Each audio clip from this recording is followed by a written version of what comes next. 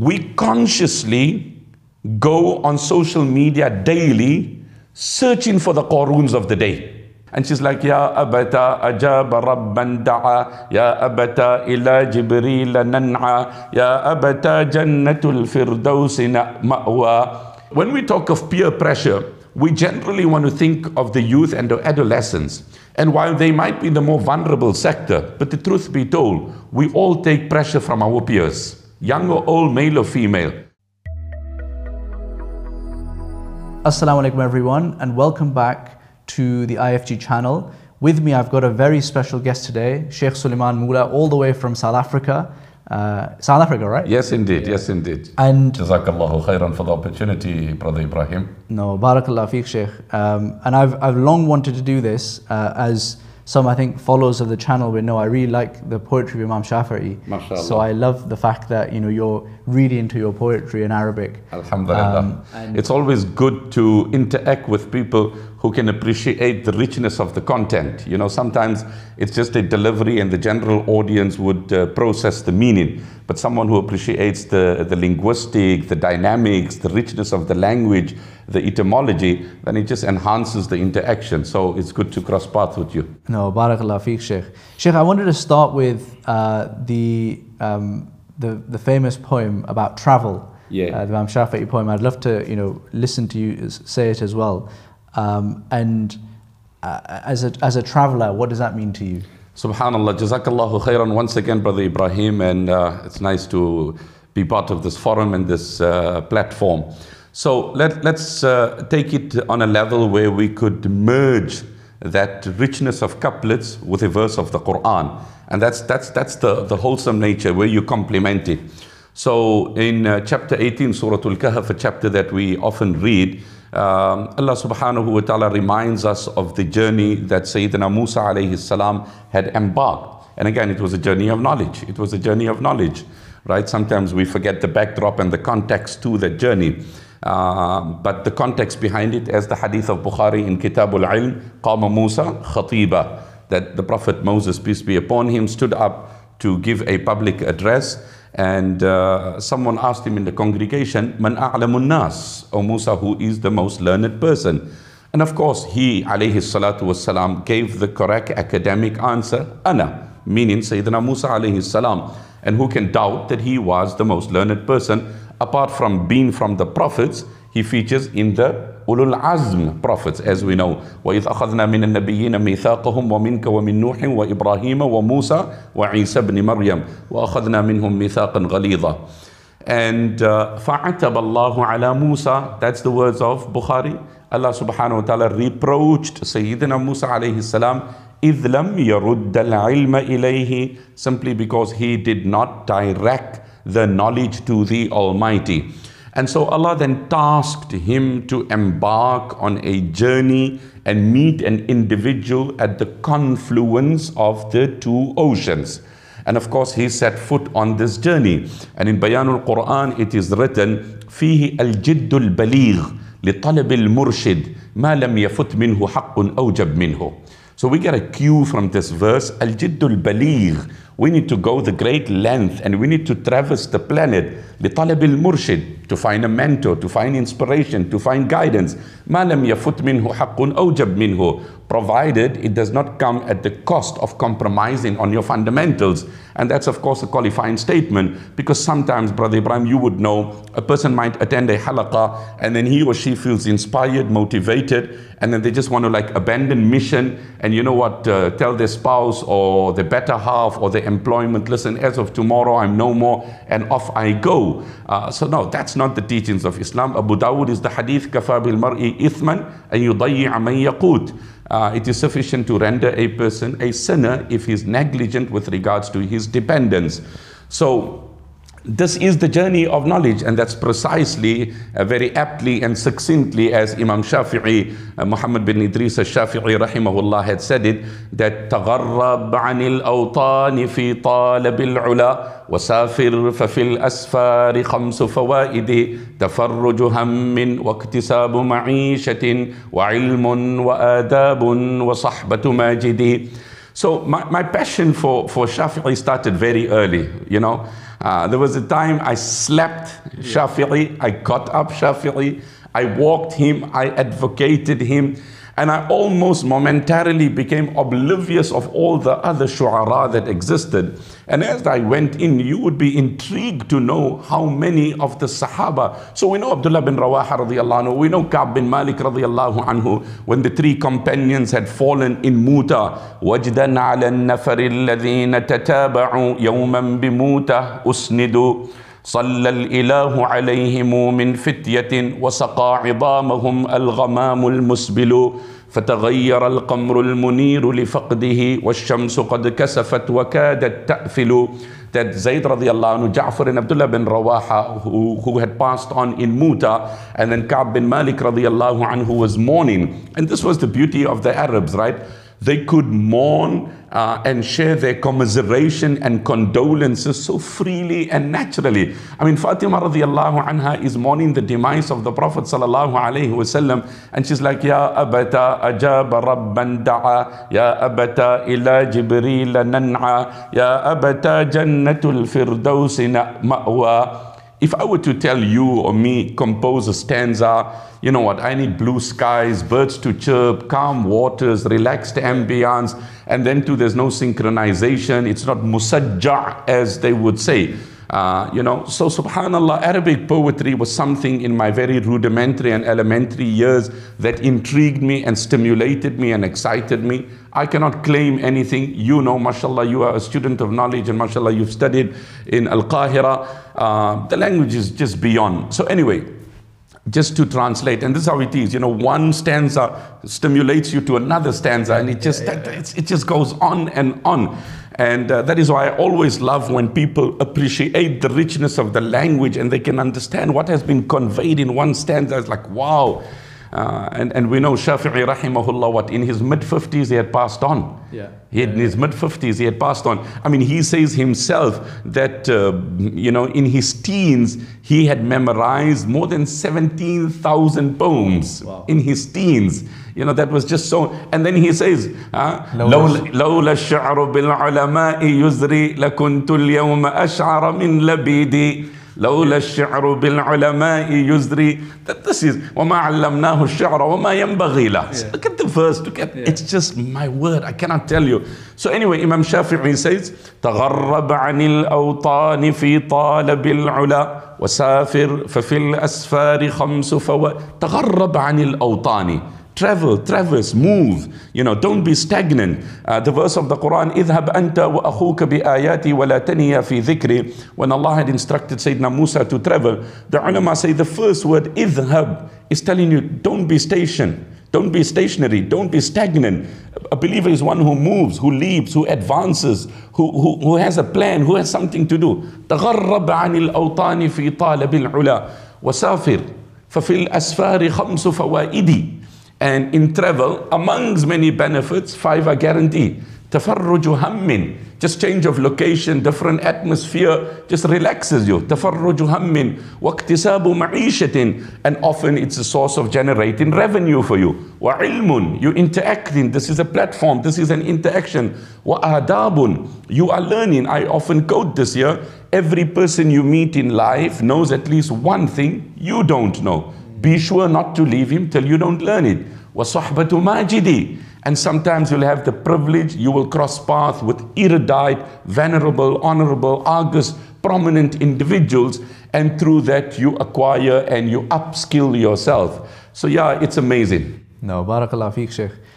This is why I do these podcasts, because it gives me a chance to meet people. We all are learning. We all are learning. Sheikh, I wanted to share with you, because I think on the translation, the person. So for context for the viewers, I've been working on a translation, and I find that, and you give a wonderful translation. I find that when the translations they often lose the beauty of it. So I have so many people that would phone me or email me to say, listen, I've memorized this poem after I heard it, but I need you to translate it. I've Google searched, I've got the translation, but please, I insist you translate this for me. For example, I'm going to share with you a poem I've quoted recently in my talks, where someone came to Sayyidina Ali radiallahu anhu, and it's academic language, and I'm sure the academics will appreciate it.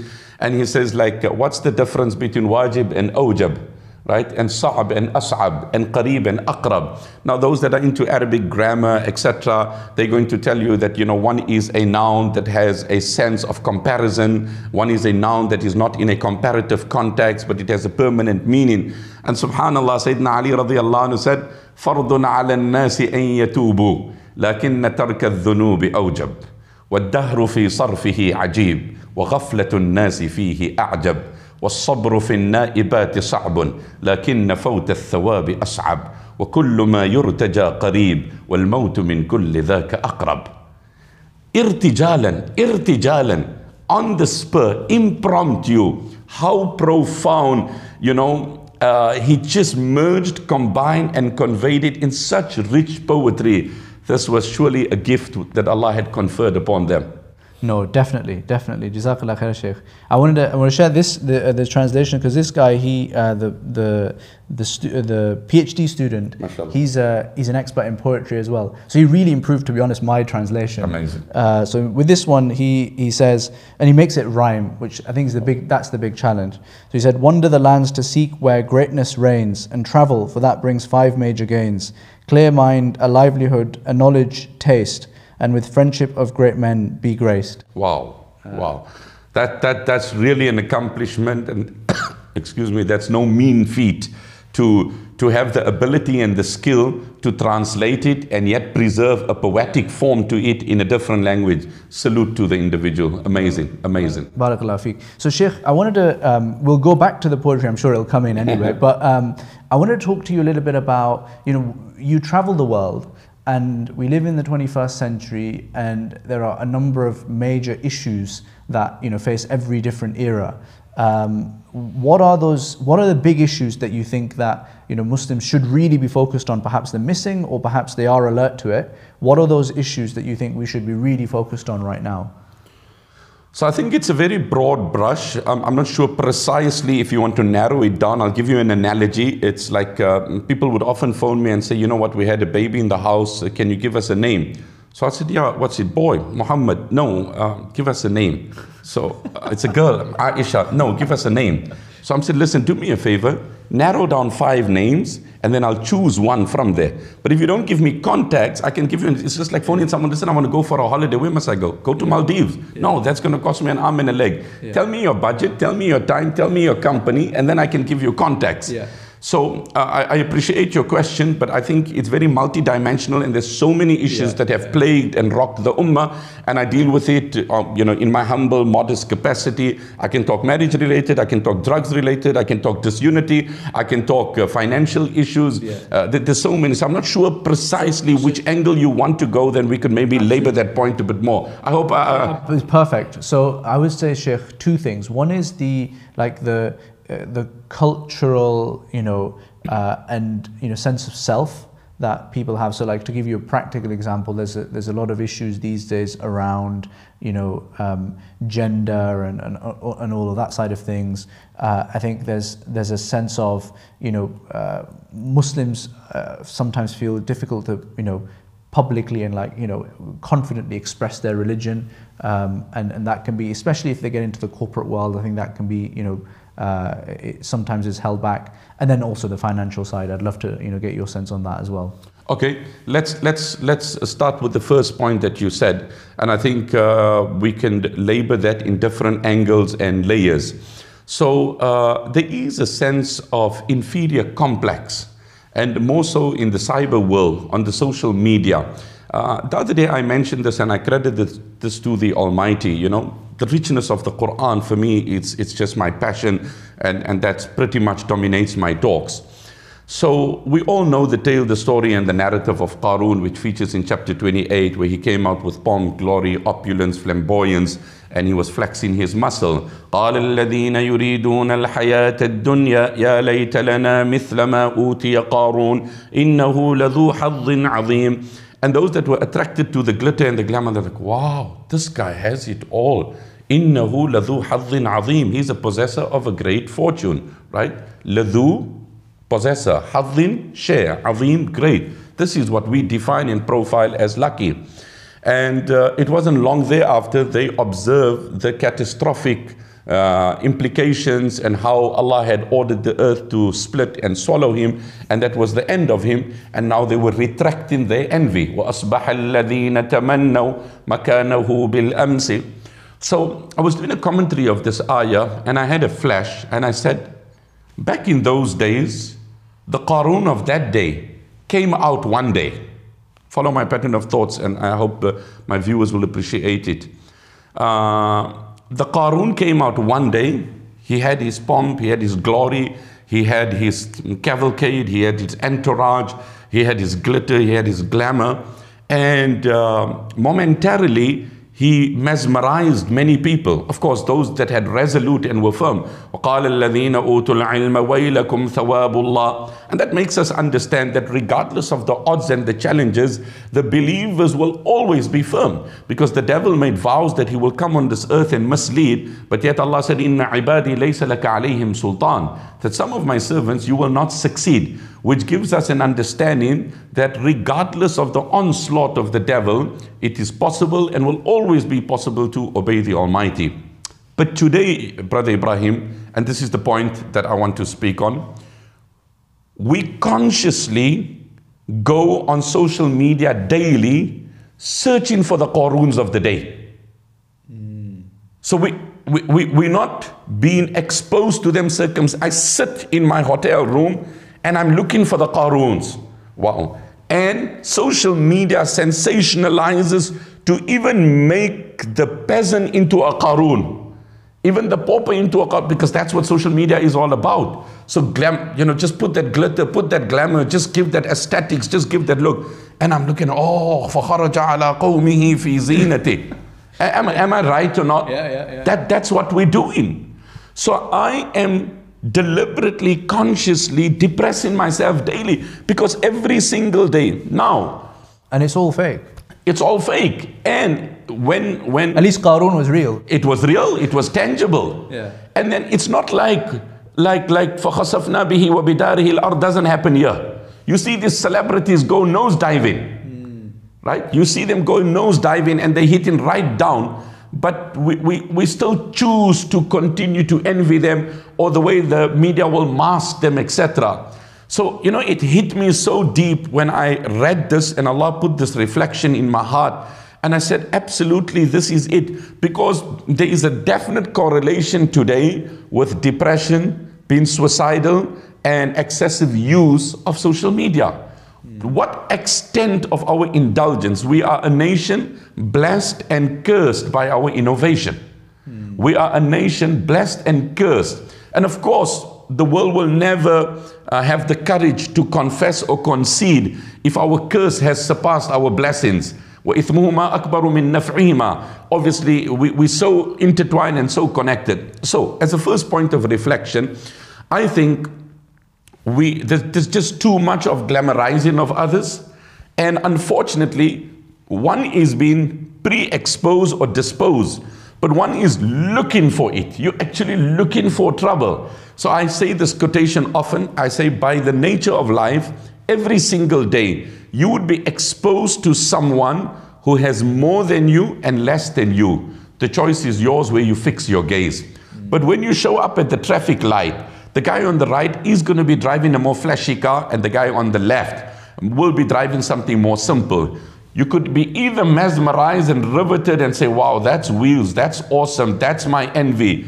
Or you could look here and say thank you and be grateful. And I've seen this over and over. I was in East Africa and I've quoted this many a times. We were doing some welfare work. And so we got to the airport and we had planned to have a little nice breakfast on the run. And from there we had a hop to Nairobi. So we were in Mombasa, and from there we were flying back.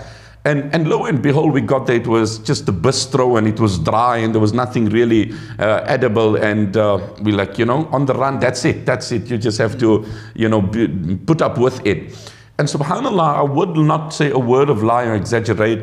And suddenly I just seen an individual who had a certain type of disability, and may Allah grant shifa and afiyah to one and all. and it was a very strange type of disability. And I hope I can be sensitive in the way I express the condition. I'll probably not need to even go into it, but the individual would walk forward, but her foot would face the back. So of course, having a type of a boot, etc. And I just prayed for that sister, and I prayed for Afia. And immediately I said, look here, are you still going to be crying about your breakfast? Yeah. Or has nature not given you a good comparison to say, wait, hang on, leave the breakfast, so this is it. But if I'm constantly exposing myself to Qarun and the likes of Qarun and the celebs and those that are living there. In fact, there's a joke I say in my talks.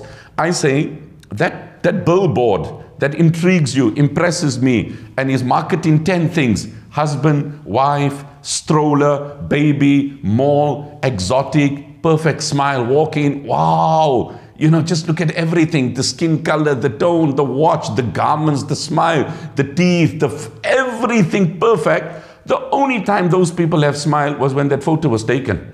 Go in their lives, there's no smiles. Yeah. So I think... And even the smiles are fake. It's fake, it's fake, it's fake. The hadith of the Prophet ﷺ, one of the signs of Qiyamah, وَأُكْرِمَ الرَّجُلُ مَخَافَةَ شَرِّهِ, that prior to Qiyamah, people will be honored out of the fear of their backlash. So like, have you ever heard of fake respect? Like, respect is respect. Well, the Prophet ﷺ said, before Qiyamah, everything's going to become fake. Even respect is going to become fake. That you will salute him just so that you keep yourself protected. The Arabic proverb, لا تتقي من نباح الكلب إلا بكسرة خبز تلقي إليه. Sometimes the only way you can appease this barking dog is drop a slice of bread. So every day you pass in here, you're not coming to feed it, but you just want a free walk here. So you keep a slice of bread with you, just drop it, and you can walk by pass, you know, freely. And that's how some people are. You got to extol their praises, you got to laud them, you got to flatter them, because they're so wrapped up in themselves. Otherwise, then you know what, there are consequences. So without digressing too much, to address the first issue, coming back to the Quran, taking a cue from there, I think today we're sitting too much and idolizing the lives of other people, and just look at the implications it had on these people, and it negatively impacted. And the fact that subsequently they said, وَيْكَأَنَّ اللَّهَ يَبْسُطُ الرِّزْقَ لِمَنْ يَشَاءُ مِنْ عِبَادِهِ وَيَقْدِرُ. Woe be, you know, alas, Allah gives sustenance to whomsoever He wishes and withholds. So the word وَيْكَأَنَّ اللَّهِ in the subsequent verse is a reflection that these people were actually believers. That's what the experts on the commentary tell us. So قَالَ الَّذِينَ يُرِيدُونَ الْحَيَاةَ الدُّنْيَا could be a neutral expression that it could refer to believer and disbeliever. But then the subsequent expression of وَيْكَأَنَّ اللَّهِ, the adoption, the expression, and that's what the scholars tell us, impresses upon us that they were actual believers.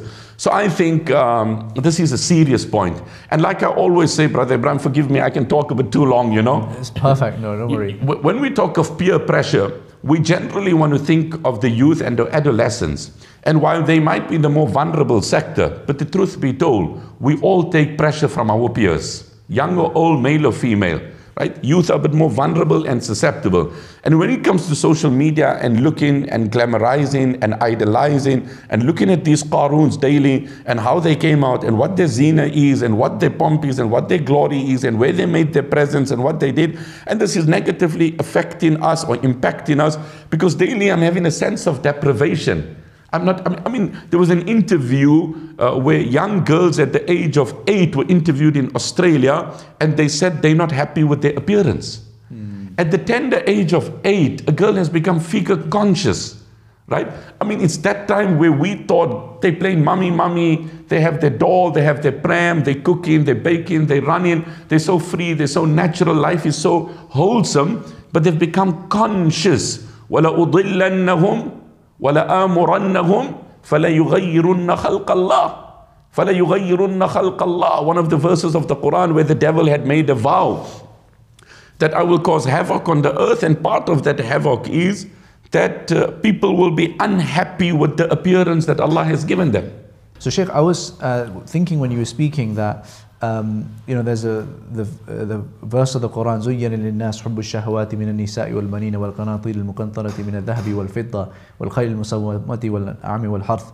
And I was thinking that, you know, that's like the life pattern of a human being. And I was thinking myself as well, right? You know, when you're young, it's much more about the opposite gender. حُبُّ الشَّهَوَاتِ مِنَ النِّسَاءِ وَالْبَنِينَ. And then after that, the children. And I've now got young children. Alhamdulillah. And then, you start thinking about, وَالْخَيْلِ الْمُسَوَّمَةِ, because I've got a, let's say mediocre car. That's the next thing. And all of this is like the next bright, shiny thing. And we're tracking that on social media. Yeah, so I always say, and mashallah, that's a very brilliant reflection that you've shared. So this is the irony of it, is as you've spoken about the different stages, phases and milestones and growth and development, is when you're at the first point of this journey, you really think this is the be-all and the absolute. So if we look at the verse in Surah Al-Hadid, اِعْلَمُوا أَنَّمَا الْحَيَاةُ الدُّنْيَا لَعِبٌ. So in that first phase is la'ib, it's just general, plain, just keeping yourself busy, occupied. It's some simple, basic toy to keep the child busy and occupied. And so for that child, la'ib, the world revolves around that. If that Lego has broken, the castle has crumbled. It's all about that small little basic thing, and that's literally his world. And when we grow up, it's that same toy in a bigger version, which is our life.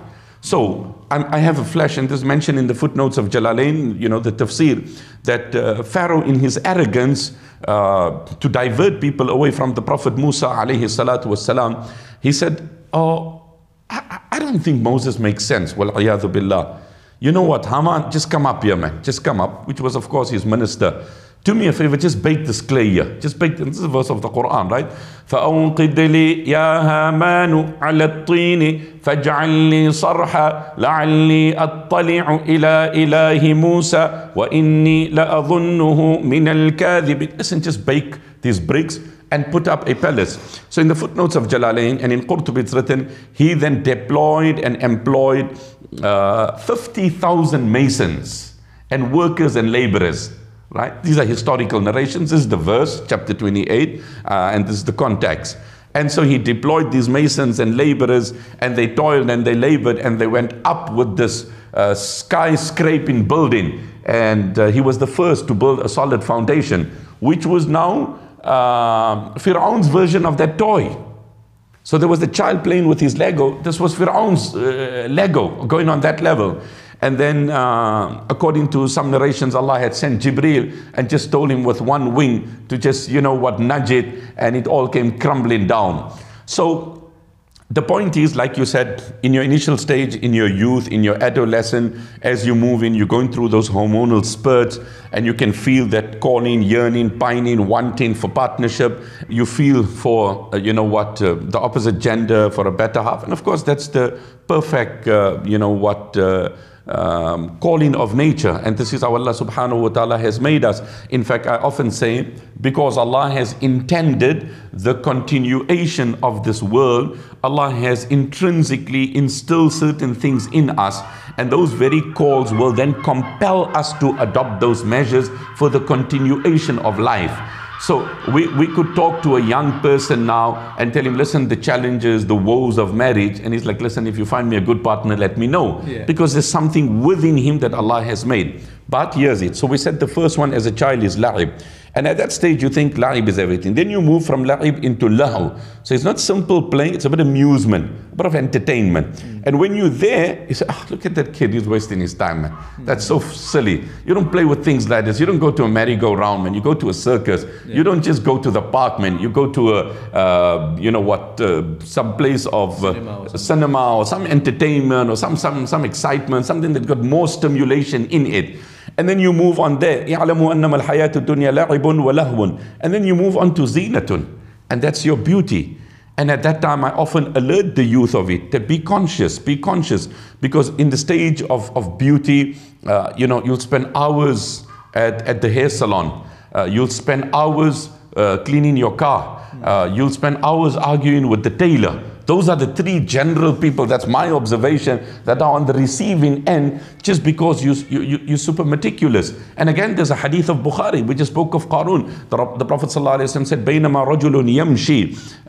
A person was walking and he was clad in a full uniform. تُعْجِبُهُ نَفْسُهُ. Those are the words of the hadith. He was impressed by himself. He's looking good. You just see sometimes in the mirror. And he's like, And it's just so much time into that mirror to look good, to look great, to look amazing, to look impressive, to give off this notion, to get that compliment, to secure that here. You know, someone said how life has changed. Back in the days, you kept everything in a diary, and that was private and personal. And if anybody read it, you took offense. Now you throw everything out on social media, and if people don't read it, you get offended. Like, you didn't read my story, you didn't like it, you didn't retweet it. So just look at how things have evolved, you know. And then you're into that stage of zinatun, and it's all about beauty. It's cosmetics, it's pigmentation, it's going to a dermatologist, it's going for orthodontics, it's going for aesthetics, it's just all of this. And I often say, Brother Ibrahim, and I mentioned this extensively in my talks, we focus so much on straightening our jaws, yet not our teeth. A straight jaw will get you married, but it takes a straight speech to keep you married. So you might look great with that orthodontics and you might impress your prospective spouse, but that's not going to keep you married. To be married, you need straight speech. And then you move on to that stage which you spoke about. It's this. And the word tafakhur, and that's the beauty of the Arabic, comes from tafa'ul. And tafa'ul gives the meaning of janibain, mutual. So it's mutual rivalry. What you own, what I have. There's the subtle and active comparison, brands, places, locations, residence, cars, watches, holidays, everything's just this constant comparison. وَتَفَاخُرٌ بَيْنَكُمْ وَتَكَاثُرٌ فِي الْأَمْوَالِ وَالْأَوْلَادِ. And I often mention, and I don't want to go into too much detail, that nobody can give a summary of human existence on earth in such a comprehensive way other than Allah subhanahu wa ta'ala. Like barely one verse, and Allah sums up from inception right till the end that these are the phases. And listen, it's like rain that has come on a garden, that has come on a plantation. And أَعْجَبَ الْكُفَّارَ نَبَاتُ. Subhanallah, even here the scholars make such a profound deduction. So Allah says when the water comes down, it's green, and the tillage and the farm and the orchard looks pleasing to the eye. Now, Allah uses the term أَعْجَبَ الْكُفَّارَ نَبَاتُ. The farming looks impressive to the disbeliever. Verbatim translation. Academics, linguists, grammarians, philologists will tell us there's two angles here. Kuffar could literally mean the disbeliever, or it could mean the farmer, right? Because it means one who conceals, right? So if we take the meaning of farmer, right, that the farm looks impressive to the farmer, and taking the linguistic meaning of it, because he is concealing, meaning planting the seed into the ground. I'm sure you know what I'm saying, and I hope our viewers will appreciate. So what's the reason to say that it impresses the farmer? Because in every matter, you want the view of the authority. If it's so, you go for a toothbrush. What they say, approved by your local dentist. You go for a cream, the choice of your dermatologist, your optician's spectacles. So approved by the authority. So the farmer says this looks great. The farmer says, so if the farmer says this looks great, then of course it's great. While the other view is, and I really like this here, أعجب الكفار. And there is this principle in tafsir that if something could be understood literally, then there's no need to migrate figuratively. So if there is a literal reconciliation to that here, then you take it. So Allah says this farm, this garden, this orchard is impressive to the disbeliever. So the academics and the scholars ask the question, and I hope I'm not being too academic here. No, that's fine. Yeah. So when a garden is green and it's lush and it's blossoming and it's wholesome, why would Allah say it looks pleasing to the eye of a disbeliever? Because it looks pleasing to everyone, believer and disbeliever. Subhanallah, look at the depth of Quran.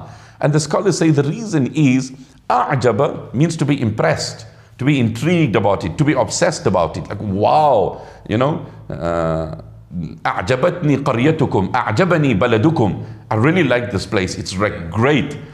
So, a believer, even if he enjoys the transitory, mundane benefits, he never reaches a level of obsession with this world, because he knows the ultimate is akhirah. Hence Allah said, أَعْجَبَ الْكُفَّارَ نَبَاتُ. أَعْجَبَ الْكُفَّارَ نَبَاتُ. That plantation, that greenery it's great, it's wonderful. It will intrigue the eye of the disbeliever who only looks up to this world. يَعْلَمُونَ ظَاهِرًا مِنَ الْحَيَاةِ الدُّنْيَا وَهُمْ عَنِ الْآخِرَةِ هُمْ غَافِلُونَ ذَلِكَ مَبْلَغُهُم مِنَ الْعِلْمِ. But the believer with the deeper eye, he says it's great. He moves into his new house and you congratulate him and you say, hey bro, mashallah, congratulations, you got a new house. And he's like, alhamdulillah. But of course, the absolute joy will be the day I can move into my house in Jannah. So he's always looking beyond. So i'jab bid dunya, becoming impressed and obsessed, is not of a believer. So the beauty of Islam is, and like I keep on saying, the more we read, understand, comprehend and appreciate, Quran doesn't deny you staying. In fact, there's a verse in the Quran, قُلْ إِنْ كَانَ آبَاؤُكُمْ وَأَبْنَاؤُكُمْ وَإِخْوَانُكُمْ وَأَزْوَاجُكُمْ وَعَشِيرَتُكُمْ وَأَمْوَالٌ أَحَبَّ إِلَيْكُمْ. Your wife, your children, your business, your treasures, your wealth. Allah didn't say if you love it. Allah said if you love it more than me. So the ulama say it is permissible to love, it's necessary to love.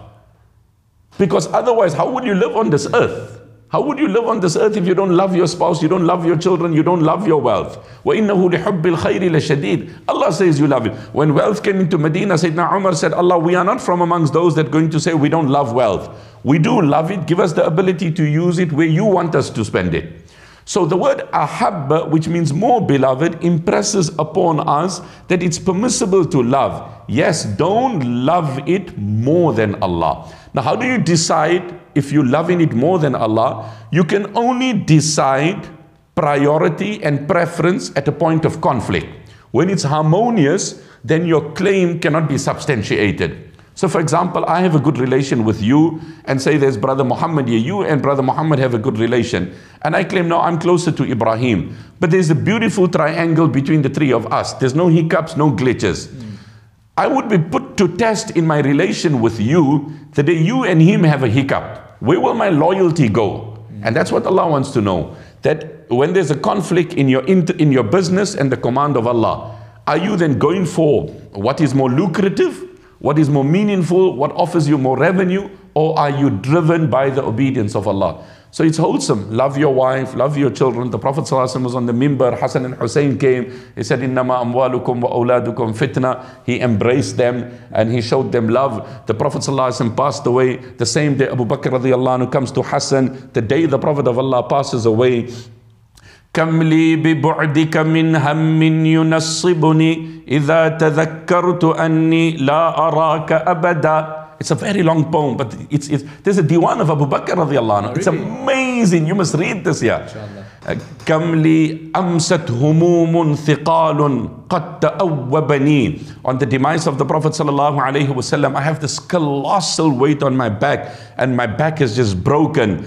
كم لي ببعدك من هم ينصبني إذا تذكرت أني لا أراك أبدا. Oh my Habib, I cannot begin to process. I cannot begin to process the gravity of the test that will stare me in my eyes, knowing very well I will never see you again. And it's Abu Bakr. It's Abu Bakr radiallahu anhu, whose whole life was the Prophet sallallahu alaihi wasallam. And it's the day that the Prophet sallallahu alaihi wasallam passed away, and yet Abu Bakr sees Hassan, picks him up, embraces him. Who could be more consumed by anyone's death in the history of humanity more than Abu Bakr by the demise of the Prophet ﷺ? But he did not deny the child that moment. He picked him up, he embraced him, he kissed him. And then he looked at Ali radiallahu anhu and he said, no offense, he's a reflection of his maternal grandfather and not pretty much his biological father, right? Shibhun Nabi, laysa shabihan bi Ali.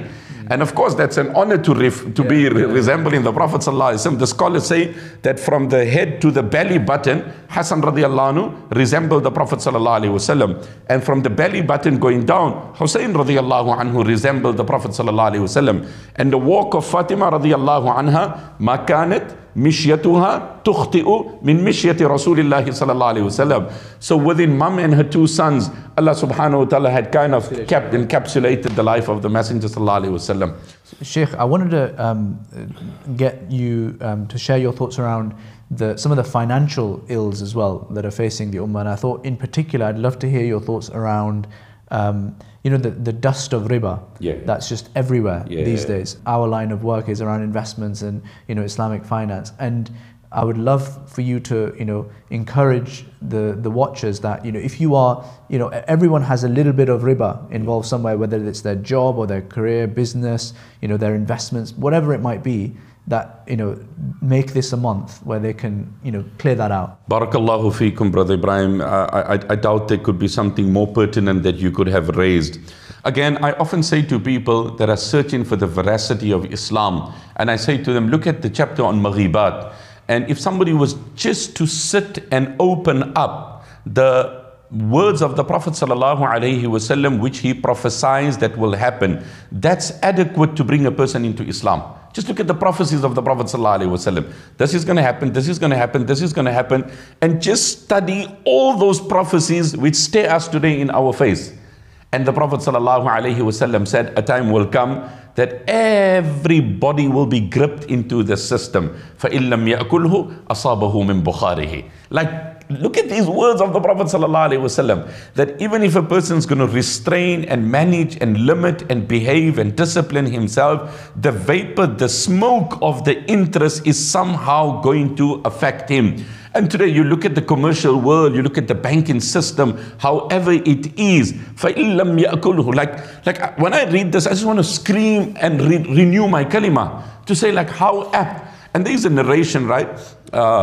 Some have argued 1, 2 narrators in it are weak, but of course it's not a fabricated narration. I can assure you that here.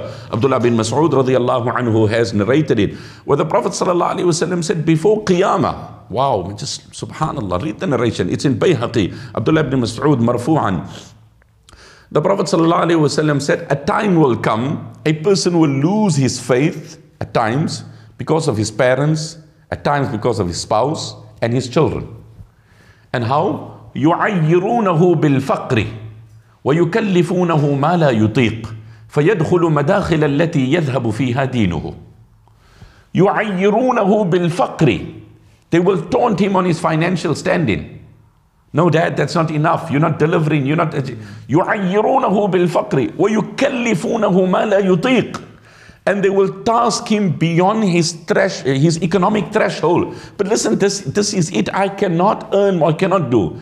فَيَدْخُلُ مَدَاخِلَ الَّتِي يَذْهَبُ فِيهَا دِينُهُ لَا إِلَهَ إِلَّا اللَّهِ. I'm saying, my brother, my sister, my listener, my viewer, these are the words of the Prophet sallallahu alaihi wasallam. So the man is constantly having to prove himself, to deliver, to maintain. I need a holiday here. We need to up the game. I'm done with economy. I need to fly business. I need to book in this hotel. I need this place here. And it will be do or die, make or break. Either you salvage the union and resort to haram, or you refuse the haram and the relation goes pear-shaped. One or two.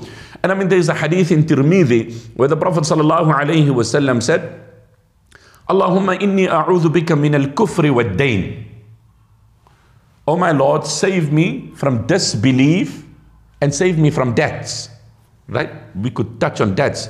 Luqman Hakim said to his son, Iyaka wad-dayn, fa-innahu hammun bil-layl wa dhullun bin-nahar. I mean, how rich, how profound. And I know back home as well, but I believe here weddings can be quite exorbitant. Extremely, yeah. Yeah, I hear it's crazy how expensive it is. You know, when weddings were simple, zina was difficult. And when we made weddings difficult, zina has become simple. If you fear Allah, you're going to shy away. But if you don't have the fear of Allah, you're going to say, well, zina is so cheap and so easy and so simple. But of course, that equates and is tantamount to the wrath of Allah. But principally, nikah in the teachings of Islam is simple. I mean, the hadith of Bukhari. The hadith of Bukhari, you know, of that woman who came and she presented herself to the Prophet sallallahu alaihi wasallam. وَامْرَأَةً مُؤْمِنَةً إِنْ وَهَبَتْ نَفْسَهَا لِلنَّبِيِّ إِنْ أَرَادَ النَّبِيُّ أَنْ يَسْتَنْكِحَهَا. A verse of Surah Al-Ahzab. where she modestly presented, and the Messenger sallallahu alaihi wasallam modestly gazed at her and then respectfully declined to say that he does not intend marrying her. And so there was a companion radiyallahu anhu who was present, and he said, "O Prophet of Allah, I would be interested in marrying the sister." And he sallallahu alaihi wasallam said, "Okay, but what do you have to offer in dowry?" And he says, "Nothing much." And the Prophet sallallahu alaihi wasallam said, "Walau khatam, what about just a ring?" And he says, "No." And the Prophet sallallahu alaihi wasallam said, "What do you own?" And he said, "It's what I'm wearing." And then the hadith is in Bukhari, and the Messenger sallallahu alaihi wasallam said, "Okay, have you memorized any chapters of the Quran?" And he said, "Yes, I know this, and I know this, and I know." And he said, "Idhab faqad mallaktukaha bima ma'aka min al-Quran." Okay, go. I have handed her over and solemnized this marriage, the dowry being that you would teach her that which Allah has taught you. So coming back to the narration of Tirmidhi, where the Prophet ﷺ said, "Allahumma inni a'udhu bika min al-kufri wa dain." Oh Allah, save me from disbelief and save me from debts. Now, the commentators commenting on the hadith, they always try and find the correlation between the two. So why did the Prophet of Allah combine this with that? For example, speaking lies, Allah says in Surah Al-Hajj, in Juz 17, chapter 22, فَاجْتَنِبُوا الرِّجْسَ مِنَ الْأَوْثَانِ وَاجْتَنِبُوا قَوْلَ الزُّورِ, where Allah says, abstain from lies and abstain from idolatry. So the scholars tell us the repugnance of lies can be understood from the fact that Allah has paired its prohibition with idolatry. I don't know if you're following what I'm saying here. Yeah. Like Allah is saying, avoid idolatry, and in the same vein and in the same breath, it says, don't speak a lie. So you can appreciate the gravity, the intensity. Yeah. So here the Prophet of Allah is like, oh Allah, save me from disbelief and save me from debts. So a companion is like, oh Prophet of Allah, is debts equal to kufr? And he says, yes. And the scholars say, how and why? And subhanAllah, look at this explanation. When a person has overwhelming debts, and he can't meet it because he needs to live a particular life and he needs to live that up, and he's just incurring debt upon debt and interest upon interest, and now he's under enormous pressure, so he has to deliver at any cost. So he will even resort to haram, unlawful, and even forsaking his faith, whether I need to gamble, whether I need to play the slots, whether I need to do fraudulent things, whether I need to usurp, whether I need to extort riba, whatever it is, I will do because the burden is too much. But more specifically on riba, ironically, last night I had an address and I spoke on this here in Tafsir Uthmani, and I'm sure you've been, trying to get people out of riba. You'll appreciate the richness of this example, and I just find it so amazing. So it is in chapter 2 in Surah Baqarah in Tafsir Uthmani, where Allah subhanahu wa ta'ala says that, فَأْذَنُوا بِحَرْبٍ مِّنَ اللَّهِ وَرَسُولِهِ, that you are waging war with Allah and His Messenger sallallahu alayhi wa sallam. وَإِن تُبْتُمْ, and if you repent, فَلَكُمْ رُؤُوسُ أَمْوَالِكُمْ, claim back your capital investment. لَا تَظْلِمُونَ وَلَا تُظْلَمُونَ لَا ضَرَرَ وَلَا ضِرَارَ. That's the teachings of Islam, right? Don't exploit and don't be exploited by others. Don't usurp and don't let others extort. So look at the analogy given in Tafsir Uthmani, La ilaha illallah.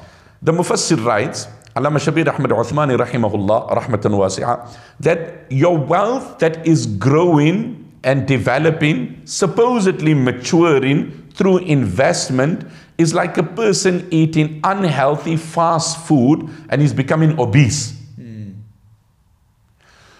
So the superficial, the shallow eye will say, oh, that guy's big, man. That guy's huge. Wow. Look at that guy, how huge he is. But the smart eye, the intelligent eye will know, no. That's not muscle.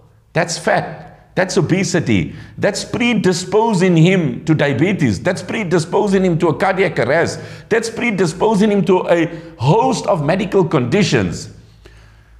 So in a similar way, the injection in your wealth through interest and usury is obesity in your wealth, which is subjecting your wealth to miseries, sicknesses, accidents, depressions, marriage.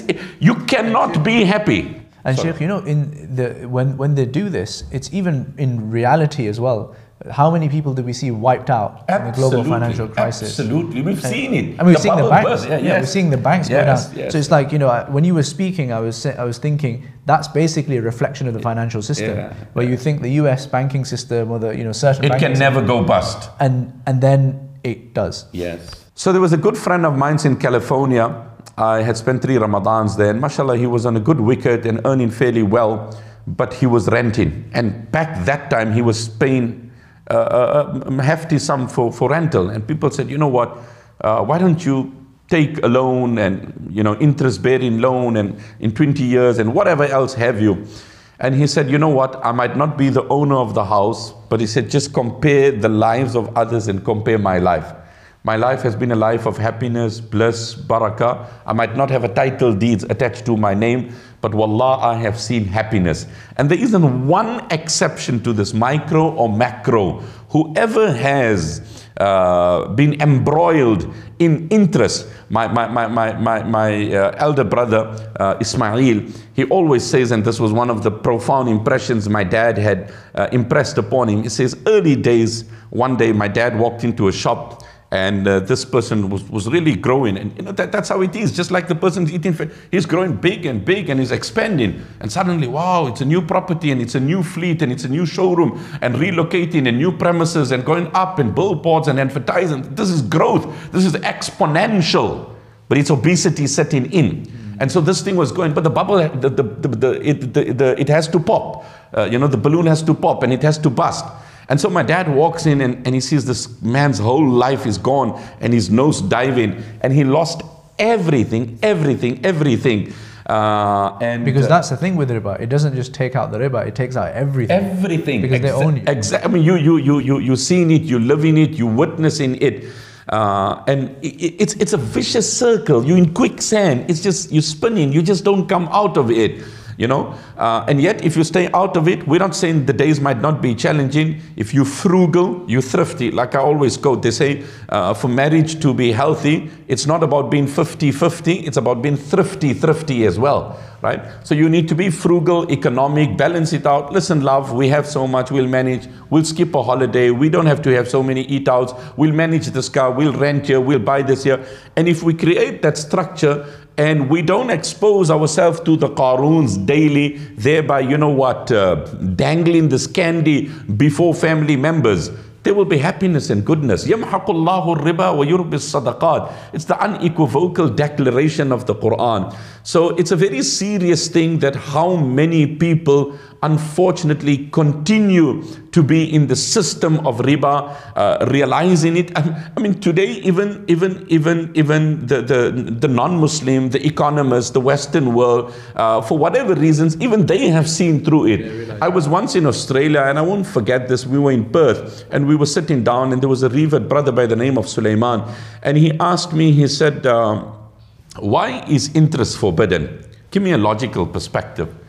And at that time, I had not come across anything logical that I read, you know, but like I always say, all the commandments of Allah are logical, and some are beyond your logic. Nothing is illogical. And it is very unfair if you cannot comprehend it to claim it's illogical. So it's beyond your scope.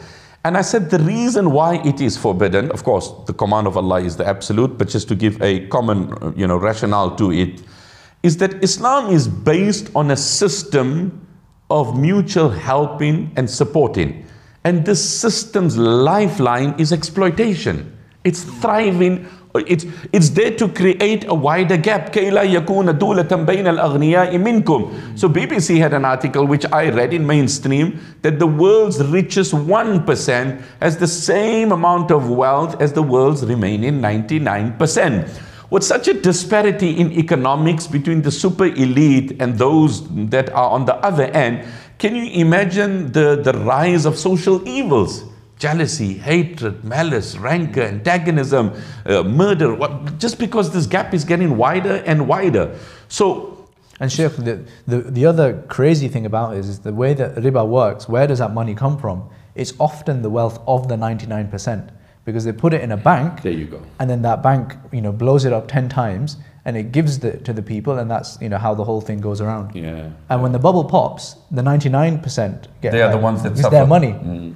It's crazy. Yeah. Sheikh, I wanted to wrap up, and a lot of our viewers would be investors, professionals, entrepreneurs. What would your your kind of advice to them be? So here's the richness of our deen and the comprehensive nature is so amazing, and I'll maybe just tie it up with that sentiments. So the economic eye is that, listen, give a loan to someone, interest-bearing loan, your 1,000 quid, your 1,000 pounds, over X amount of time will become 1,500, and so that's how, you inflated, your revenue became more. Now this is the teachings of Islam, that listen, you've got surplus money sitting there, give it to your brother, let him buy the car, let him pay that off. You're not going to get any return beyond what you got. In fact, وَإِن كَانَ ذُو عُسْرَةٍ فَنَظِرَةٌ إِلَى مَيْسَرَةٍ. That's what Islam tells you. That if that's surplus for you, then give the debtor grace. Now what's going to happen by you borrowing him that money? By you borrowing him that money, his heart is going to pray for you. That prayer is going to bring you more than what 500 quid can ever give you. That's going to give you happiness in your home. That's going to give you blessings in your home. And the hadith of the Prophet ﷺ and the ayat that I recited, رَحِمَ اللَّهُ رَجُلًا سَمْحًا إِذَا بَاعَ إِذَا اشْتَرَى. May Allah have mercy on a person who's soft, who's gentle, who's lenient, who's accommodating when you sell, when you buy, when you are demanding your due. I just want to share quickly to those that whom Allah has given wealth, the entrepreneurs, the businessmen, the philanthropists, those who have the economic muscle. May Allah bless you, grant you goodness, etc. The first thing I would say to you, my brother, my sister, whoever you are, as a Muslim, we need to know, realize and understand that whatever you have is a God-given bounty upon you. Nobody has a monopoly over it. The day you think it's your wealth, your ship is sinking. Your ship is sinking. The day I think my skill is mine, I've lost it over. Sayyidina Ali said to Jabir, فَاحْذَرْ زَوَالَ الْفَضْلِ يَا جَابِرْ وَأَعْطِ مِن دُنْيَاكَ مَنْ سَأَلَهَا فَإِنَّ ذَا الْعَرْشِ جَزِيلُ الْعَطَاءِ يُضَعِّفُ بِالْحَبَّةِ أَمْثَالَهَا وَكَمْ رَأَيْنَا مِن ذَوِي ثَرْوَةٍ. It's a long poem, but exactly what we're talking about. فَاحْذَرْ زَوَالَ الْفَضْلِ يَا جَابِرْ. Oh Jabir, beware, be vigilant that you don't lose what you have. وَأَعْطِ مِن دُنْيَاكَ مَنْ سَأَلَهَا. And whoever comes knocking your door, within reason, offer your assistance. فَإِنَّ ذَا الْعَرْشِ جَزِيلُ الْعَطَاءِ يُضَعِّفُ بِالْحَبَّةِ أَمْثَالَهَا. Because Allah is kind, gracious and merciful, He will multiply in many folds. وَكَمْ رَأَيْنَا مِنْ ذَوِي ثَرْوَةٍ. And how many a wealthy, affluent people we've seen who lost everything. So I'm saying to the wealthy out there, Allah has given you, and there's a verse in the Quran in chapter 2, the longest verse of the Quran, right? Allah says, وَلَا يَأْبَ كَاتِبْ أَن يَكْتُبْ كَمَا عَلَّمَهُ اللَّهُ فَلْيَكْتُبْ. And tell the literate person and the scribe that he must not hoard his skill of literacy. And I always say this here, whatever little Allah has given me in the field of speaking and oratory, this is an amana. Your role that you're doing, this is an amana. A believer needs to understand nothing belongs to us. It's an amana. So Allah says, tell the scribe and the literate person, you know what, you're at an airport and somebody says, help me furnish the day, back off. No. وَلَا يَأْبَ كَاتِبْ. وَلَا يَأْبَ كَاتِبْ. That's a verbatim translation, mashallah, you know it, but for the benefit of the viewers. وَلَا يَأْبَ كَاتِبْ أَن يَكْتُبْ كَمَا عَلَّمَهُ اللَّهُ فَلْيَكْتُبْ. And if you have a skill, then share it, transmit it. Because that's the preservation of what Allah has given you. Yes, Islam is user-friendly. وَلَا يُضَرَّ كَاتِبٌ وَلَا شَهِيدٌ. If you need the skills of someone, don't impose on them, don't infringe on them, don't just like get up and do it now. Yeah. You need to be sensitive. So to those out there who have, you know what, the preservation of what you have is to help others. And I'll leave you with this last reflection here. And this is, for me, the soul and the spirit of Islamic banking. Right? I was recently in West Africa, in Nigeria, and if you know, they are leaders and forerunners in Islamic banking. And mashallah, they do amazing. So alhamdulillah, there's a great awakening around the globe. They're very big in Islamic. So I spoke at a conference there, and so there was a panel prior to me on the Sharia compliant options and Islamic bankings, etc. So The incident of, Abdullah bin Zubair radiallahu anhu, it's a long story. It appears in Sahih Muslim, where his dad had called him on the eve of the campaign of Jamal. And his dad said to him, listen, I'm going and I don't think I'm going to come back. And the thing that worries me the most is my debts. وَإِنَّ مِنْ أَكْبَرِ هَمِّي لَدَيْنِي. I'm worried about my debts, and please, you know what, as soon as my eyes close, arrange to the rituals, بِعْ مَالَنَا وَقْضِ دَيْنِي. Sell my wealth, dissolve my assets, and clear the liabilities. وَأَوْصَى بِالثُّلُث. And then he made the bequest of a third. وَثُلُثُهُ لِبَنِيهِ. And a ninth of the whole estate for his grandchildren. And then of course, this rapport between father and son is just like, wow. And he's like, فَإِنْ عَجَزْتَ عَنْ شَيْءٍ مِّنْهُ فَاسْتَعِنْ عَلَيْهِ بِمَوْلَايَ. The hadith of Sahih Muslim, if you have an issue, consult with my master. And I'm still processing. My dad is saying he's going, he won't return. قال فوالله ما دريت ما أراد حتى قلت يا أبتي ومن مولاك. I'm like, Dad, who's your master? And he said, Allah. فوالله ما وقعت في قربة من دينه إلا قلت يا مولى الزبير اقض عنه دينه.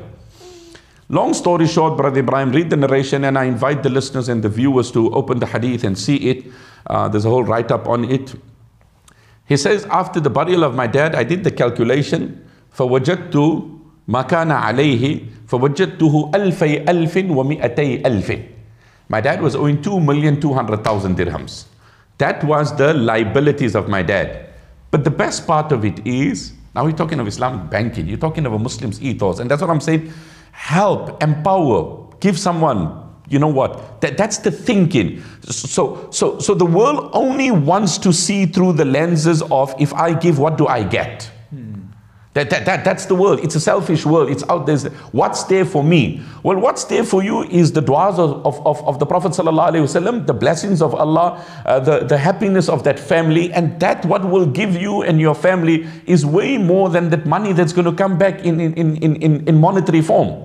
My dad died leaving behind 2,200,000, but the irony of the whole thing is he never borrowed a dime. That's the hadith of Sahih Muslim. He never borrowed a dime. وإنما كان دينه الذي كان عليه أن الرجل كان يأتيه فيستودعه إياه فيقول لا أخشى عليه الضيعة ولكن هي أمانة. So how did my dad incur this here? A person would come to my dad and say, oh Zubair, please keep this 50,000 dirhams for me as a banker, thank you. Please keep this for me. So my dad would say, no. If I'm just going to keep it like this here and without negligence on my part, the money disappears, then you know what, you lose your money.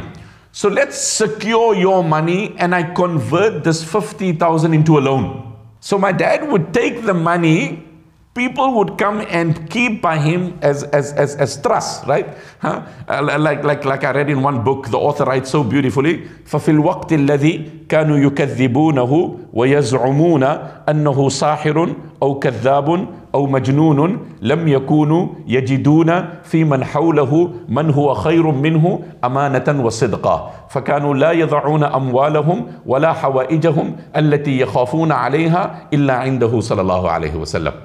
So the disbelievers of Makkah, you're a liar, O Muhammad sallallahu alaihi wasallam. You're a soothsayer, you're a fortune teller. But please, will you keep my money for me? Because you know what, I don't trust anyone else. La ilaha illallah. Can you imagine that the trustworthiness of the Prophet? They were obnoxious, they were malicious, they were prejudiced, yet they could not find anyone else.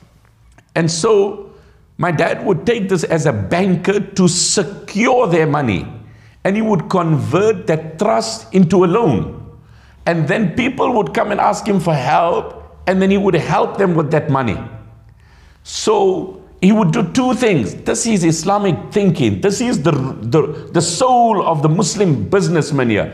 He's taking that money to secure that man's trust, converting it into a loan. I mean, today it's unimaginable, it's inconceivable. And I'm giving you the authentic narration. And then he would take that money, make it into a loan so that your money is guaranteed, and then he will help the next person. And when he passed away, he told his son, listen, this is the thing you need to. And of course, he settled it immediately. Hakim bin Hizam, who was a very generous man, very generous man. And here again, I'm saying to the wealthy, the business, the economic, the philanthropist, Hakim bin Hizam, pre-Islam, he came to the Prophet ﷺ, well, prior to Islam, he was a very generous man. And even, of course, after Islam. So one day he asked the Prophet ﷺ, he said, "Will Allah reward me for my generosity before Islam?"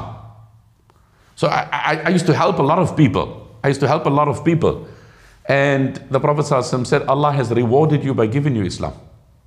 What was one of the first things the Prophet ﷺ did in Hajjatul Wada? He said that the interest dealings of the times of the past, مَوْضُوعٌ تَحْتَ قَدَمَيَّ. That's the authentic hadith, all this. And the Prophet ﷺ's very uncle, Abbas, used to take exorbitant amounts from people for interest. That's in the narrations, it's authentic, right? But this was all pre-Islam, radiyallahu anhu. Subsequently, he became a Muslim. Ya ayyuhan nabiyyu qul liman fi aydikum min al-asra in ya'lamillahu fi qulubikum. The whole context there is the reversion of Sayyidina Abbas. So Abbas radiyallahu anhu used to give money, and then he would charge a lot of interest, pre-Islam. And the Prophet ﷺ said, "I'm stopping all this interest. Just, you know what, cold turkey. That's the end of everything." I myself, let me end on this here, at least 5 people, of course I won't mention their names, they were living, you know what, in millionaires land, right? They were living it up. They were millionaires by pound definition, and I'm talking in South Africa.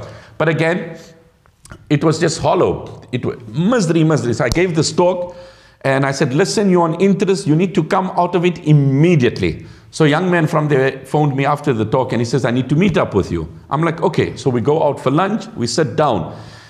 He puts all his assets before me. I say, "You got to dissolve, you got to relinquish." And I said, "At this moment, you don't look for prime price. You don't delay. Your aim is not what you're getting back. Your aim is to come out of the curse." Because he says, "No, put it on the market." I said, "That's not your aim. You just come out of the curse. And he sold everything. He was owning condominiums, flats, properties, but again, not owning, all attached to the bank. You know what? Living for the state. Just close the curtains and wow, change the curtains and it's a different view. But it's not yours. It's just optical illusion and delusion, and that's where the world is.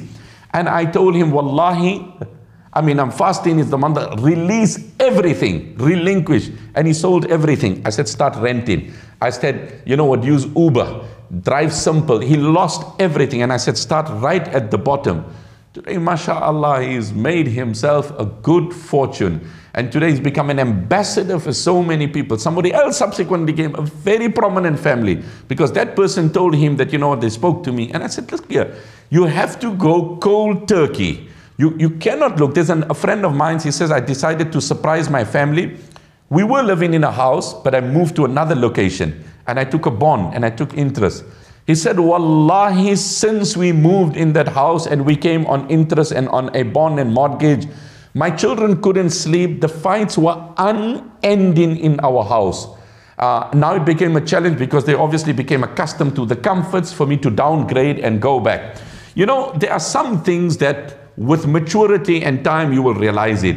But the harms of interest, even if your eyes are closed, it will stay you in your eyes. No, Jazakallah khair, Sheikh. It's been a real pleasure to have you here, and I've really benefited and enjoyed listening to your wisdom. May Allah bless you. May Allah bless you. We didn't do much of the poetry. Yeah, we did. I think we got plenty of that in, and I'd like to thank the people in Masjid Salihin as well. It's a fantastic masjid. My dad actually used to live down the road, so I saw the old masjid. Okay. And now I see the new one. It's absolutely brilliant. MashaAllah, yeah, it's very impressive, very beautiful. Jazakallah khair to them for hosting as well. Alhamdulillah, may Allah bless you. Until next time, Assalamu alaikum.